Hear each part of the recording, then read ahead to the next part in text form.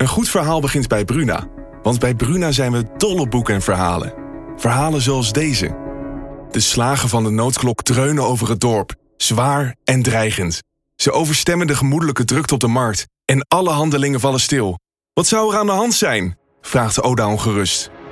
Wil jij weten hoe dit afloopt? Je leest het in Bloedlijn. Van Simone van der Vlucht. Nu bij Bruna. Een goed verhaal begint bij Bruna. Want bij Bruna zijn we dol op boeken en verhalen. Verhalen zoals deze. Het nieuws reist je snel. Zoals dat soort nieuws doet. Ik wist dat het ook over jou ging. Zodra het eerste bericht uit Parijs kwam. Bijna 6 jaar geleden nu. Op een vrijdag de 13e. Een datum als een slechte grap. Jij was er ook, Flo. En op jouw profiel bleef het stil. Wil jij weten hoe dit afloopt? Je leest het in Luister van Sascha Bronwasser. Nu bij Bruna. Ik dacht, dus is vast van de trap gevallen of zo'n soort ongeluk kan je ook nog hebben. En dat je er dan slecht aan toe bent. Maar toen was de politie er al en werden de rode linten gespannen. En toen wist ik het direct. En toen ben ik dus vreselijk gaan schreeuwen van godverdomme, wie heeft Els vermoord? Terwijl je dat formeel natuurlijk helemaal niet weet, maar je weet het toch.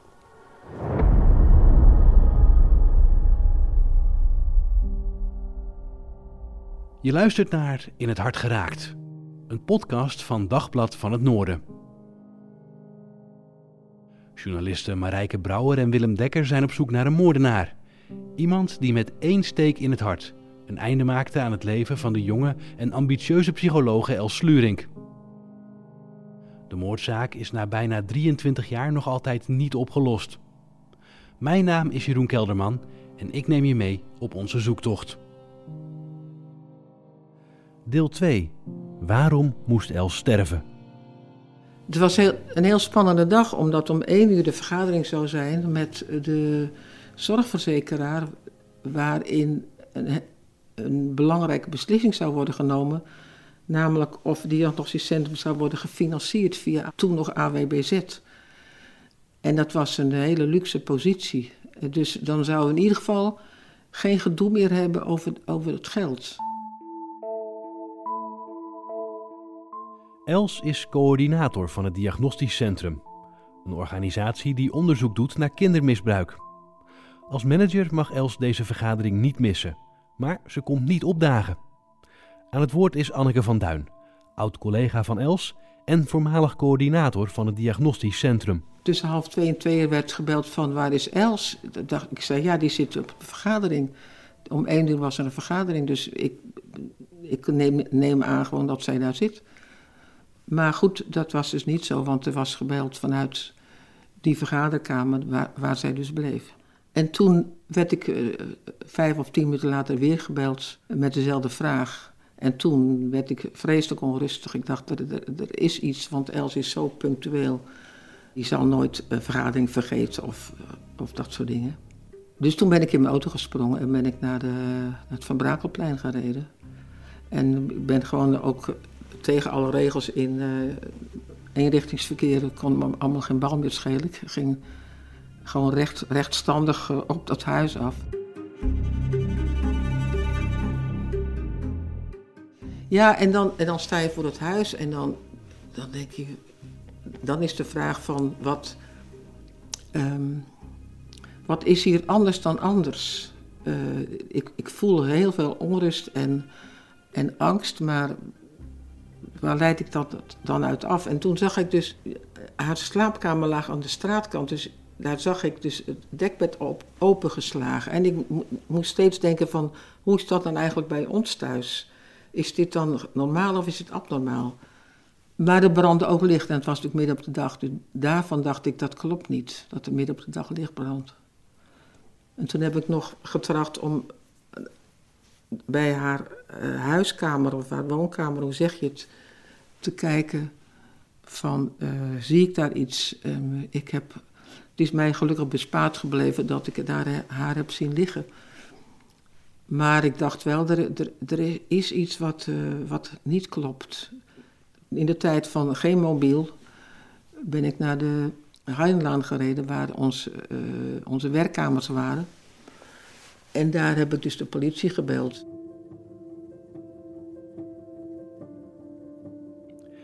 Els is dood. De 33-jarige psychologe woont sinds ruim een half jaar in Groningen in een benedenwoning aan het Van Brakelplein, niet ver buiten het centrum van de stad. Ja, die Els wordt aangetroffen in haar woonkamer bij de deur naar de gang. Aan het woord is verslaggever Willem Dekker. Zover ik heb begrepen is het ambulancepersoneel nog bezig geweest om haar te reanimeren of te kijken of ze te reanimeren viel. Want er zaten nog plakkers op haar lichaam gedaan. Toen lag ze op haar rug. Ik weet niet of zij in haar rug gestoken is of van voren in haar buik of in haar borst. Dat is daderinformatie. Dus dat wil de politie ook niet prijsgeven. Maar ik heb altijd begrepen dat er om een linkshandig iemand zou gaan die er dus van voren zou hebben gestoken. Dat is wat ik uit de stukken heb kunnen halen. Hoewel haar broer weer iets anders zegt. Die zegt dat ze in haar rug gestoken is. Ja, dat zou ik tot mogelijk hebben. Dat hebben wij niet gehoord dat het zo was. In de eerste instantie wil je dat eigenlijk niet geloven, hè? Ik heb zelfs nu nog vaak dat ik iemand op straat zie lopen waarvan ik denk van nou dat zou Els geweest kunnen zijn. Maar als je dan uiteindelijk iemand opgebaard ziet, dan moet je dat wel geloven. Maar de hele toedracht en zo van haar overlijden was natuurlijk in hoge mate vervreemdend. Je komt toch in een verhaal wat je eigenlijk anders gefantaseerd had. Of wat je niet gefantaseerd had misschien juist. Dus, en het is een enorme schok geweest voor de hele familie, denk ik. Ook op de lange duur. Ja, het is een gat in de familie.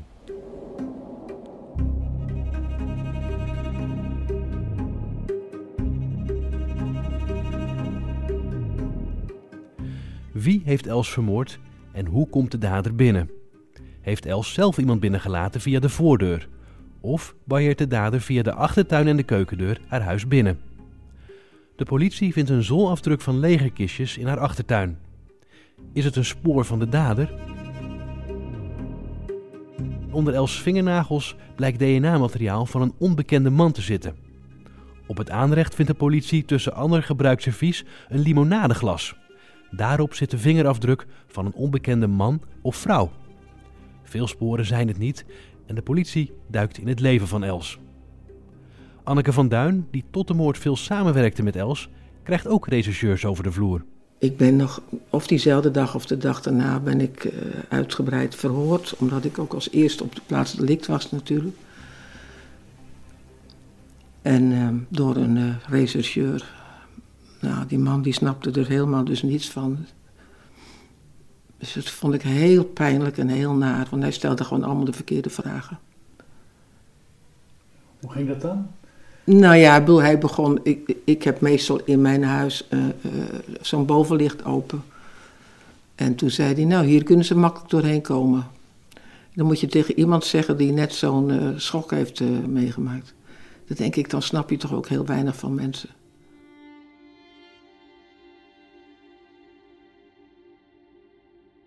Psycholoog en onderzoeker Els Slurink werkt bij het Diagnostisch Centrum in Groningen.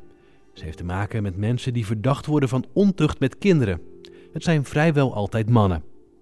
Nadat instanties als jeugdzorg vermoedens melden bij het Diagnostisch Centrum, doet ze samen met collega's uitgebreid onderzoek en bespreekt ze uiteindelijk de bevindingen met de vermeende daders. Als collega Anneke van Duin op 21 maart 1997 hoort dat Els vermoord is, flitst het even door haar hoofd. Zou de moordenaar misschien een van de vaders kunnen zijn? Als ik puur mijn hersens inschakel door te zeggen van dat het me vreselijk lijkt als het rapport naar buiten komt en iemand anders leest dat, wat mensen dus hebben ontdekt, wat jij hebt uitgevreten, dan kan ik me dat enigszins voorstellen. Maar eigenlijk heb ik nooit het gevoel gehad dat het hele agressieve mannen waren. Ze waren eerder lijdzaam en een beetje zielig en zo.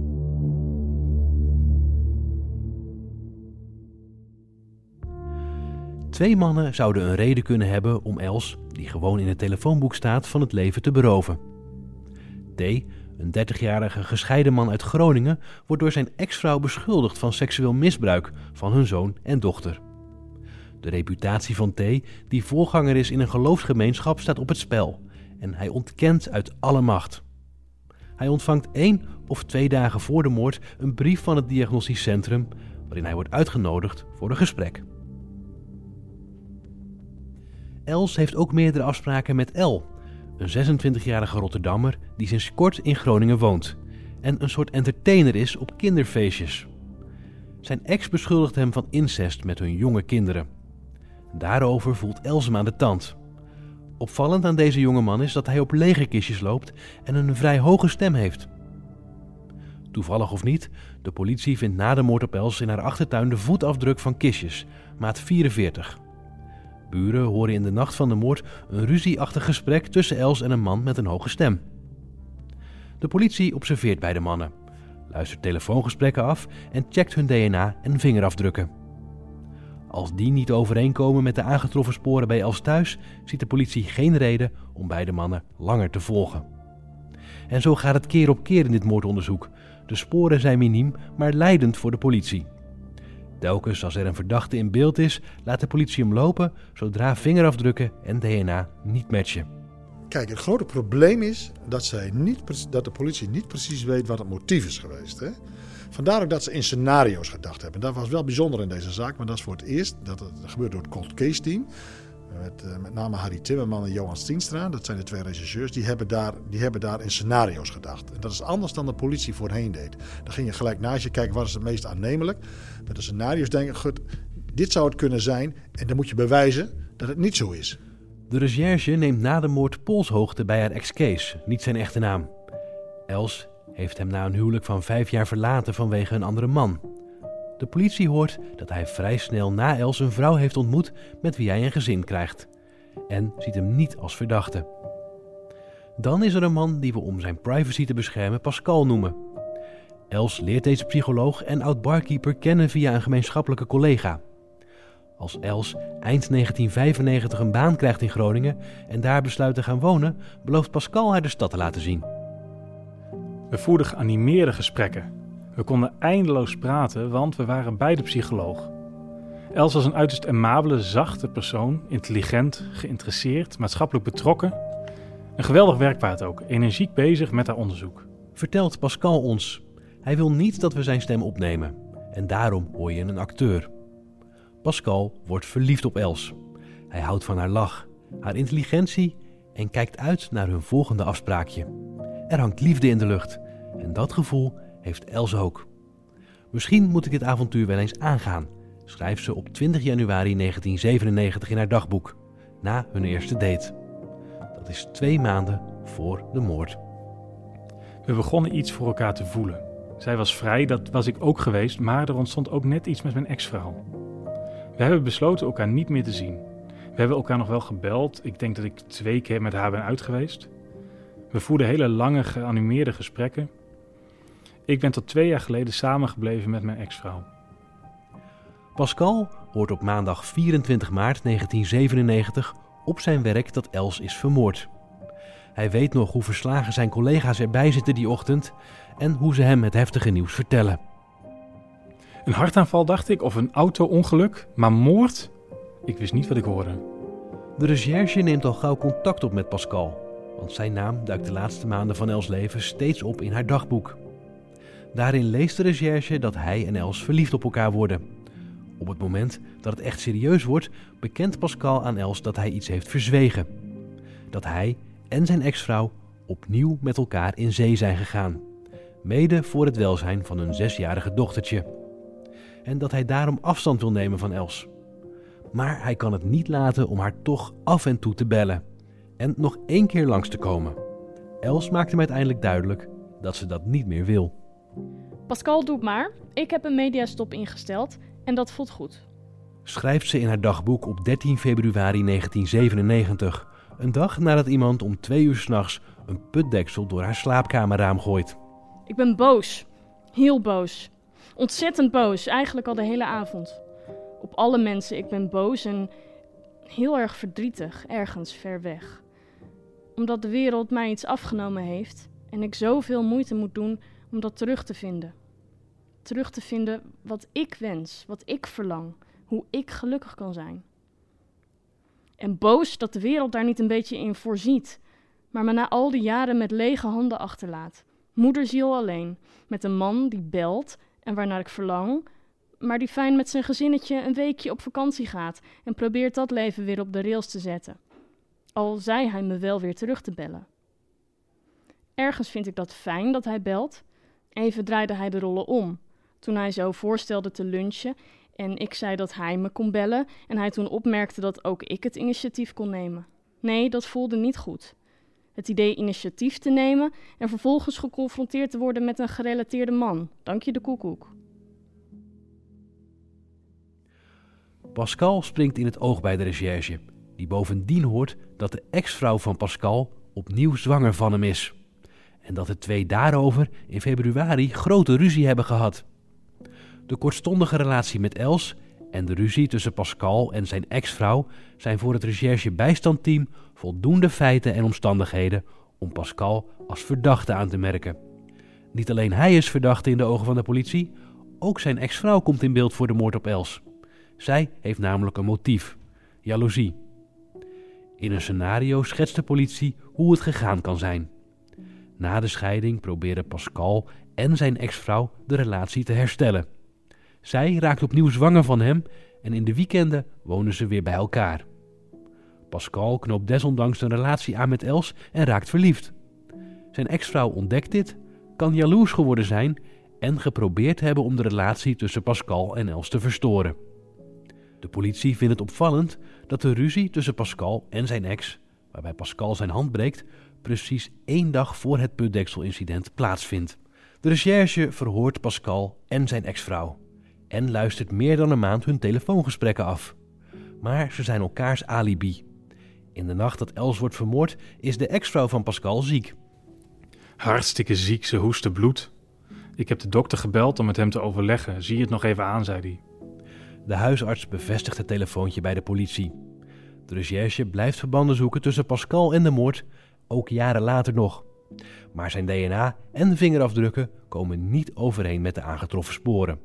Die van zijn ex-vrouw evenmin.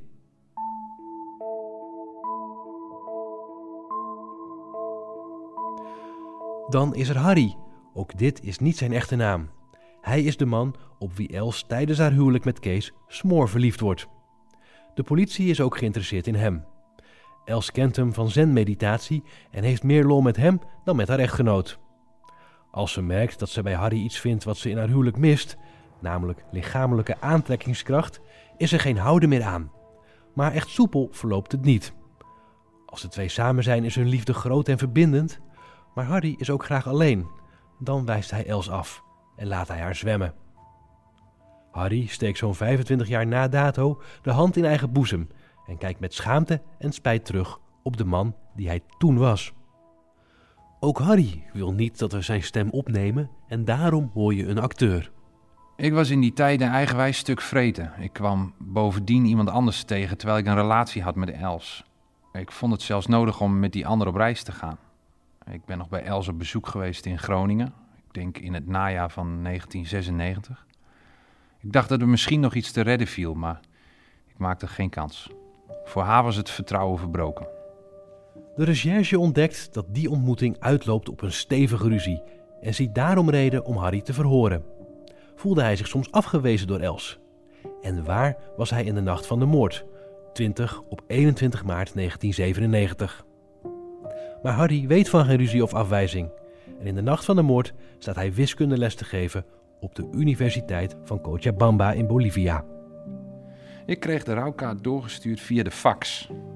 De vliegtickets en stempels in zijn paspoort zijn voor de politie voldoende bewijs om hem te schrappen als verdachte.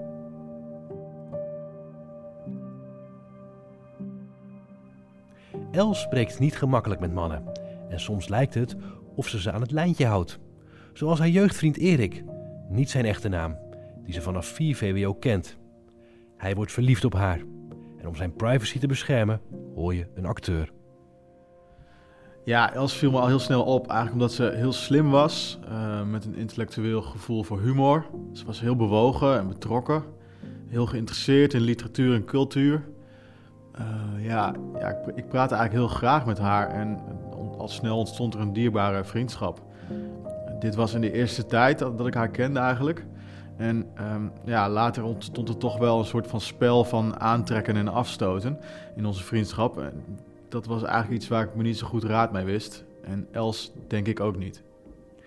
De recherche denkt dat Erik altijd verliefd op Els is gebleven. Ook als zij trouwt. En ook als hij gaat samenwonen. Zo stuurt hij haar een Valentijnskaart op 14 februari 1997, ruim een maand voor haar dood. In de nacht van de moord ligt hij ziek in bed samen met zijn vriendin. Afname van zijn vingerafdrukken en DNA sluiten hem verder uit. Waarom moest Els sterven? En hoe verliep het politieonderzoek? De zoektocht gaat verder in deel 3 van de podcast In het Hart geraakt.